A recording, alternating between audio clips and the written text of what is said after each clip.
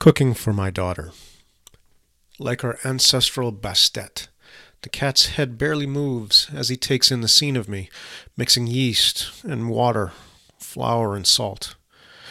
This dough is for pizza, a family staple that goes back before my daughter's birth, a time I remember as if it were only a story, and of course, she does not remember at all.